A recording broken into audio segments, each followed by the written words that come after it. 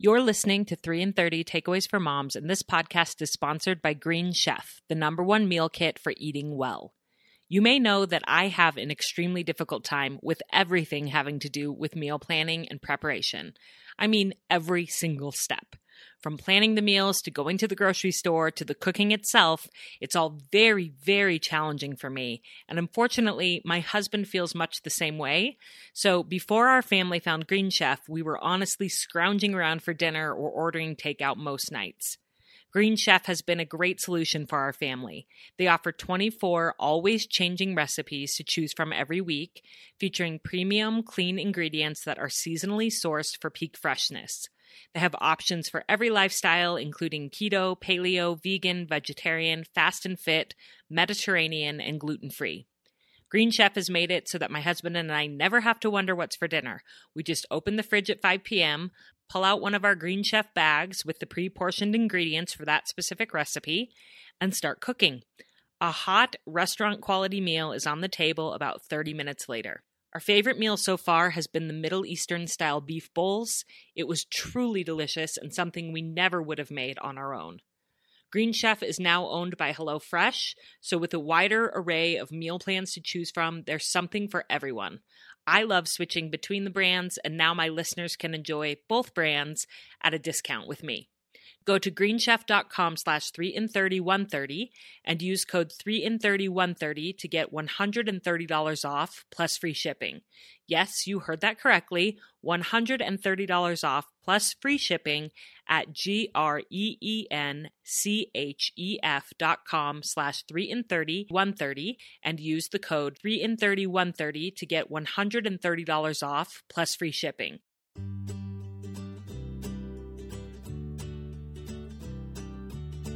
Welcome to 3 in 30, a podcast for moms who want to create more meaning in motherhood.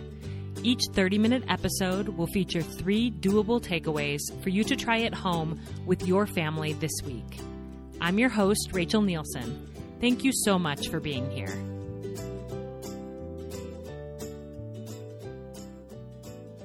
For all of you mamas of one out there, what do you envision when you imagine adding a second baby to your family? And for all of you mamas of many out there, what do you remember about adding a second baby to your family? My guests on the podcast today, Hannah and Kelty, the twin sisters who are the founders of the parenting movement Upbringing, said this to me, and it resonated so deeply that I just had to write it down. Kelty said, "I thought adding another baby would mean more love, more snuggles, more squidgy little feet, more laughter, more connection. And it definitely did add all of those things, but I didn't realize all the other more things that would happen. More crying, more anxiety, more stress, more messes, more juggling, and more divide and conquer existence with my partner." Doesn't that sound about right? Adding a new baby to your family, whether it's your first baby or your 5th, always comes with a lot of emotions and change, all the highs and lows. And that's why today's guests, Hannah and Kelty, are so passionate about helping families to ease this transition and why they've created an online course called Right from the Start, which supports parents during the first year of a baby's life. Their course is open for enrollment now, and to celebrate, I'm airing the audio from an Instagram Live that we did together the last time that their course opened up, specifically on how to ease the transition for the siblings of a new baby. How do we create sibling bonds and minimize rivalry right from the start? Hannah and Kelty have some great ideas, which you'll hear in this excerpt from our Instagram Live conversation, where they, of course, brought 3 takeaways. By way of introduction, Hannah and Kelty are returning guests of the show. You may remember them from episode 212 about parenting spirited and sensitive kids. They're certified in simplicity parenting, positive discipline, and trained in nonviolent communication and foundations of the respectful parenting approach, or RIE.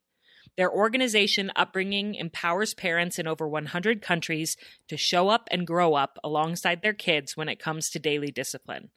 The audio for this episode jumps right into the middle of my Instagram conversation with Hannah and Kelty, so it might feel a little abrupt, but for context, I was asking them why they are so passionate about helping parents who are bringing home a new baby, and this is how they responded. Here we go. I feel like we came up against a lot of kind of cultural conditioning and these instincts that say, especially when you're bringing a second kid home, this isn't your first rodeo. Like, you should have it all covered. You're good to go. Post stuff on Instagram of everything going perfectly, everything looking really good. And meanwhile, no one's talking about it. No one's preparing us and others for the fact that it's actually really tricky and can feel really sad and confusing. It can be a trauma. This beautiful gift can also feel traumatic to us as parents, to our kids, to our partners. So I think trying to normalize that was kind of the name of the game for us with this thing. We want to talk about this sensitive period of time and this transition that really can take shape differently from the start if we can talk about it enough. Yes, absolutely. And recognizing that for that older child or children, this is kind of a traumatic experience to have a new being added to the family that's taking so much of mom and dad's attention, and how to recognize that their behaviors and acting out is because they are feeling that loss, not because they're trying to be bad or anything else. Everything that you will teach really comes from a lens of love and acceptance and seeing the best in our children. And that's why I've been drawn to your approach. I'm just so grateful. We're going to share 3 takeaways about that today. So why don't we just jump in with our first takeaway about how to ease this transition for children who are adding a baby to their family? Yeah, I think we have to begin before we even list the 3 things with just getting real with the fact that it's going to be a challenge and it's never going to play out like anyone else's family or new sibling relationship or dynamic. It's going to be different for every single person. It's going to be different for every single family. Every single older child is going to experience it differently. And to just say it's going to be hard, it's going to take shape in challenging ways, and that's okay. Right. That our goal isn't harmony with bringing in and growing our family. Our goal is connection. That's how families actually grow. It's not just adding another little person. It's actually building skills. And that's through the hard stuff. That's why we say the hard stuff is the good stuff. And I think it really easily, we just can go into kind of control mode, being like, wait, the script that I have in my mind is that everyone's got to get along. So we end up using control. We feel a lot of anxiety. We control our kids. We control our partner. And the 3 takeaways we have are all about letting go a little bit and realizing that our power as parents isn't in controlling our children to act a certain way or experience this transition a certain way. It's in realizing that our power is within us to change and to grow up alongside our kids, and using powers beyond control in these tricky moments. So the 3 areas are show, tell, and love. And so those are the 3 skills that we apply to this transition of bringing a new baby into the family, and then building that practice and that investment, realizing, oh my gosh, this is the first transition of many transitions our families are going to go through. And these 3 skills, show, tell, and love, are going to be applied no matter what goes on in our life from here on forward. So it's not just like, whoo, get over this new baby situation, now back to normal. It's like, no, these are amazing skills that can really propel our family forward. In any transition. So you can start with this transition, but you can use these 3 steps in any transition your family goes through in the future. That's so powerful. And the first step or takeaway is show. So how do you apply that when you are bringing home a new baby? I think it's really natural for us to think, okay, in times of transition, we want to keep everything the same. So we want to just batten down the hatches, keep our kids' routine stable as it is. And to a degree, that really makes sense. And that's really supportive to a child.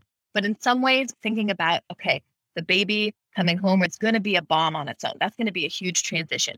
What are the other changes that will come with that transition? And can we start eking into those a little bit and bringing those in kind of a slow drip, sort of leading up to that baby's arrival, if possible, so that it's not so many things at once?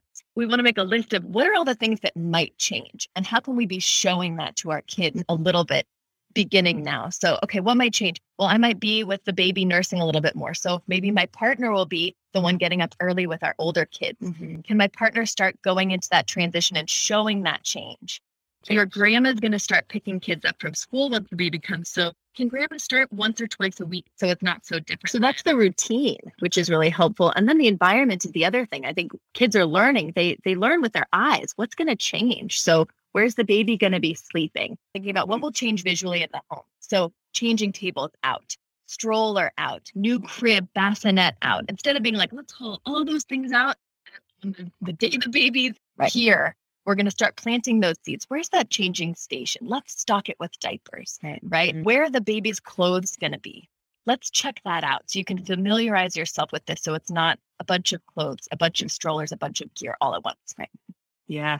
You know, one thing that I feel like is a common thread through so many of my episodes that I'm noticing over and over, and I think it's more for me than anyone, is slowing down the pace of our lives so that we can be intentional and have the time to even think about things like this. Because for so many of us, I think we are pedal to the metal right until the baby comes. And then it's just like free for all for the whole family versus slowing down and thinking, okay, how can we transition? How can we start setting things up in our home to show our kids what is about to come? It requires a slowing of the pace of family life in order to make sure that everybody's needs are met and that transitions are smoother. And so you start with the showing, and then what about the telling? What's your second takeaway for how to do that? As we change the environment and show our kids what might be altered a little bit, a lot of questions might bubble to the surface, right? And they might ask them over and over and over and over again, which is great. Mm-hmm. Yeah, I think too that we want to focus on things that are relevant and pertinent to our child. So I think sometimes we either hold back a bunch of information because we're afraid it's going to stress them out, but they know things are changing. So then they're like, oh gosh, that increases their anxiety. Or we overshare, maybe we talk about emotions too and how great it's going to be. And we kind of get into cheerleader mode, or we tell them the impact of our work or our personal things that just increases their anxiety as well. And kids are beautifully self-centered and they just need to know what is going to impact their life. So what is it going to be? What do they actually need to know? Thinking about that. Bringing up these conversations and to talk about and tell this information when they're receptive, when they're actually engaged, and bringing it up in a curious, musing way, not in a warning way, like, you're not going to be able to climb up there when the baby comes, or, you're not going to be able to be in my lap when the baby comes, or, like not that kind of telling, but the kind of telling of like, how's this going to be different? Or are you interested in learning about where we're bringing the baby home from? Let's create a little book so we can tell you this visually too. For those younger kids, or the older kids can make a book and be writing or drawing and contributing to that kind of narrative that's unfolding with your family. Yeah, that's beautiful. I think so many moms, a lot of moms will like journal during their pregnancy, and maybe not so much with their second and third children. Because, when I think definitely with their first children, women do that. And maybe with their second and third, and bringing the children into that experience of maybe having them do a little journaling about what they're looking forward to, or drawing a picture, just something, make it tangible to them, how their life is going to change depending on their age, I think could be really, really powerful. Yeah. And then our kids who maybe don't want to talk about what's going on directly, who are like, anxiety, or I'm not interested, or whatever it is, we're able to tell them in a lot of other ways. We can story tell about when they were a baby or about other babies. We can use symbolic play and tell through doing things with dolls or Legos or whatever they're into. We can tell a lot indirectly as well to help them understand and feel safe in getting the information they need at their speed in their own way. Yeah. And this is when my first conversations happened with my son about sex and intimacy and all of that. A lot of parents will say, like, how do I have the talk with my kids? And I've had an episode on my show with a sex therapist who said, it should be 1,000 conversations over a lifetime. It shouldn't just be the talk. And for me, this was the natural time when my son asked things like, how is sister going to come out? So then we talked about female anatomy and what that's like. And then eventually, as I knew he would, he's a curious not all little guys will, but he said, well, how did she get in there? And I think a lot of parents can really shut down and give some like kind of fakey answer to that, or some metaphor symbol. And I just told him, matter of factly, for his age, appropriate for his age, how she got in there. And that for us was a little more complicated because she was conceived with IVF. So we talked about the doctor, but we talked about how traditionally it happens. And it's just such a beautiful time to slow down and have these conversations with your children about life in general and family life and the cycle of life and how we're going to keep growing together as a family, and we're going to get through this time. Yeah, I love that. I love that. I think just going by the smallest piece of information from what their question was, and then seeing if they want to go farther. We don't have to tell them the whole story of whatever it is necessarily, but just kind of follow their lead, if that makes sense a little bit. Yes. Yeah, I think that's a great tip, to wait and see what they ask before you just dump it all, which goes back to what you said about telling them the relevant information. Yeah. You need to tell them everything. Right. If we're a little stressed by a question our kids ask us about the new baby or how things will change and we're not quite sure, or we're overwhelmed, it's okay to say, wow, that is such a great question. I'm going to think about that and I'll get back to you, and then get back to them about it. We don't say, I'm not sure. What do you think? Right. And see what they've got to say about it. Right. It doesn't have to be a one way. It can be both way conversation, ideally. Yes, absolutely. Let's take a quick break to thank this episode's sponsors. This podcast is sponsored by Hiya Vitamins. Did you know 93% of kids don't eat enough fruits and vegetables? I have to admit that statistic was not a surprise to me because my own children don't eat enough fruits and vegetables, which is why I am so excited about Hiya's Zero Sugar Kids Vitamins. Hiya fills in the most common gaps in modern children's diets to provide the full body nourishment our kids need with a yummy taste they love. Typical children's vitamins are basically candy in disguise, filled with 2 teaspoons of sugar, unhealthy chemicals, and other gummy junk, while Hiya is made from a blend of 12 farm-fresh fruits and vegetables and supercharged with 15 essential vitamins and minerals. These vitamins are non-GMO, vegan, dairy-free, allergy-free, gelatin-free, nut-free, and everything else you can imagine. Hiya arrives straight to your door on a pediatrician-recommended schedule. Your first month comes with a reusable glass bottle your kids can personalize with stickers, and then every month thereafter, Hiya sends a no-plastic refill pouch of fresh vitamins that you just dump right into their little glass bottle, which means Hiya isn't just good for your kids, it's also good for the environment. As a 3 in 30 listener, you can receive 50% off your first order of Hiya vitamins. Just go to hiyahealth.com/3 in 30 or enter code 3 in 30 at checkout. That's hiyahealth.com/3 in 30 and get your kids the full body nourishment they need to grow into healthy adults. Full discount applied at checkout. This podcast is also sponsored by BetterHelp Online Therapy. People don't always realize that physical symptoms like headaches, teeth grinding, and even digestive issues can be indicators of stress. And let's not forget about doom scrolling, sleeping too little, sleeping too much, undereating, and overeating. I have an up-close and personal relationship with stress myself. In fact, my dad gave me the absurd nickname in high school, Stress-tholomew, because I am naturally prone to worry, anxiety, perfectionism, and overcommitting myself. And I have to add that everyone in my family was a tholomew, and my dad just added the most appropriate prefix for each person. And yes, stress was mine. I am so happy to report that I have way healthier ways of coping with stress and overwhelm than I did back in high school, mostly from the many years that I have spent going to therapy in my adulthood. It has changed my life, my emotional resilience, and yes, even my physical health to be able to process my emotions with a professionally trained counselor instead of keeping them bottled up inside.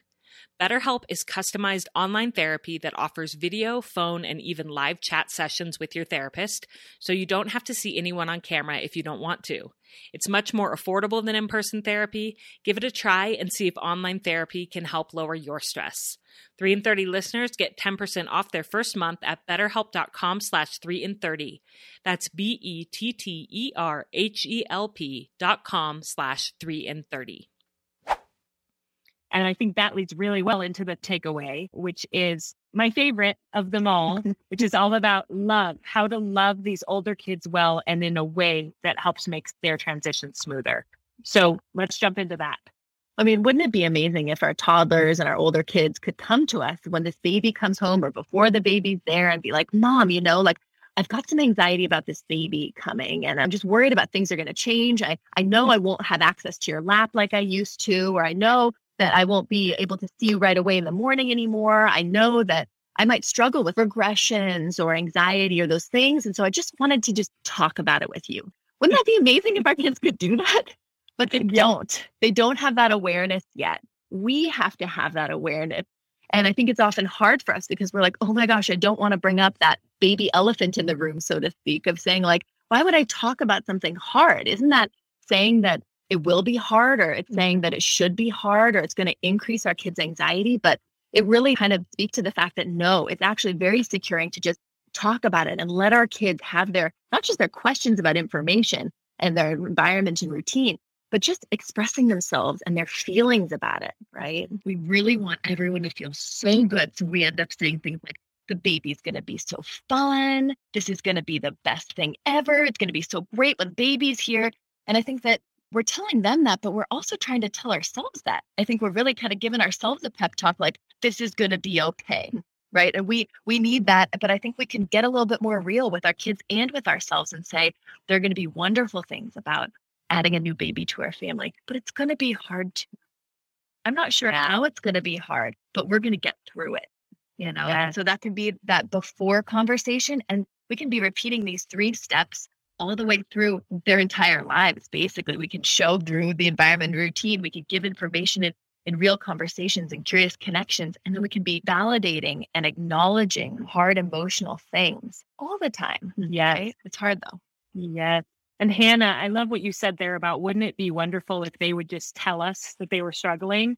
But so often they won't. And a lot of times the only way that we can tell is through behavior. Behavior is communication. And some of those hard behaviors that happen after a baby comes, it can even be months after a baby comes. You may think you get through the first week and you're like, they are doing great. This is going to be easy. They love the baby. But then like a month or 2 later, you have these really hard behaviors. And instead of painting your child as this little monster that is mean to the baby or disciplining them, or why can't you be a good big brother, and sort of shaming them, seeing their behavior as information about how they're feeling about what's going on. And what would you add to that? Yeah, I mean, we're just not trained and skilled in looking beneath behaviors for underlying needs and understanding that as our kids are going through this huge transition of bringing a new baby into the family, they're experiencing stress. And they're going to show that stress in the best way they know how, based on the temperament they have, the nervous system they have, the communication skills they have, the opportunity and relationship they have. And it's not always going to look pretty, right? I think a lot of folks come to us and they're like, okay, so this is not going as planned. They're hitting the baby. They're saying they hate the baby and to return it or put it in the compost pile. They're saying all of these things and it's really rocking my world. What do I do? And then we have other folks who are like, oh my gosh, everything's great. They love the baby. Oh, but also they're clinging to my leg and won't go to daycare anymore. They're hitting their other siblings, right? They're fine with the baby, but really struggling with other siblings. All of a sudden they're pooping on the floor. Like what's going on? Only eat white foods and sleep with the light on. Right.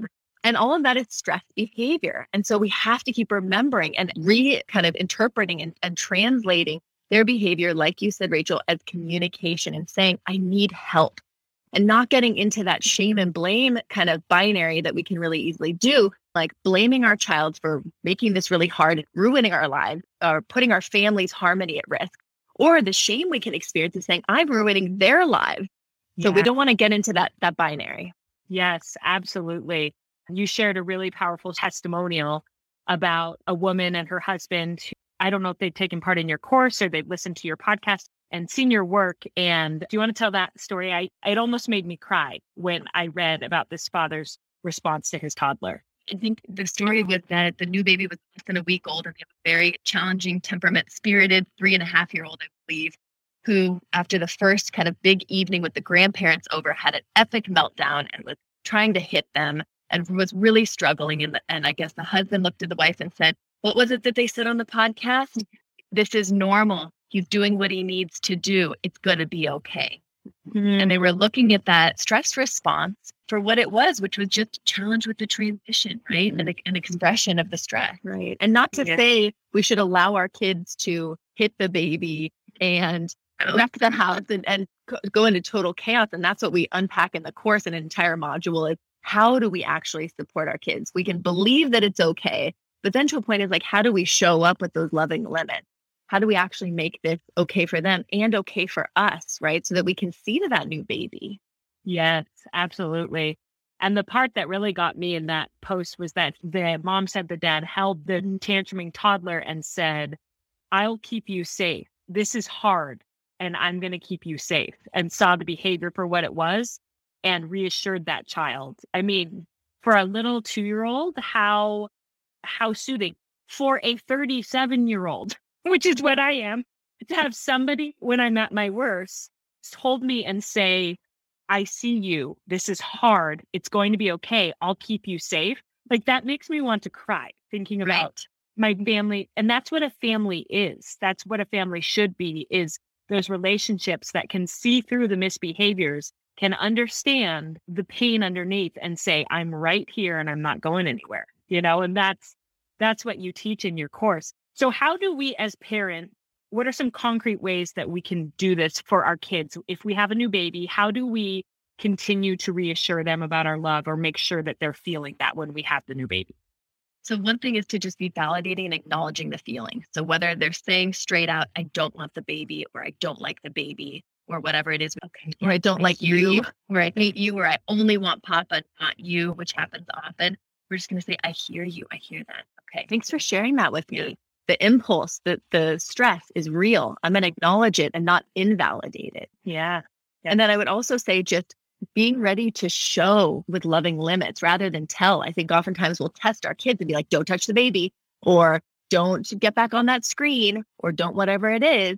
And instead, they're showing us that they're struggling to do that. And so following through lovingly saying, I'm going to help stop your hand. One of my favorite parenting phrases that I've learned is, I won't let you hurt the baby, or I won't let you hurt yourself or hurt your sibling. You're basically saying, like, you may not be in control right now, but I am, and I'm not going to let you do something that you will regret, that I know you don't want to do, because I'm stable and safe and you can rely on me, and I'm not going to let you act in those ways. So that's kind of having that healthy boundary around it.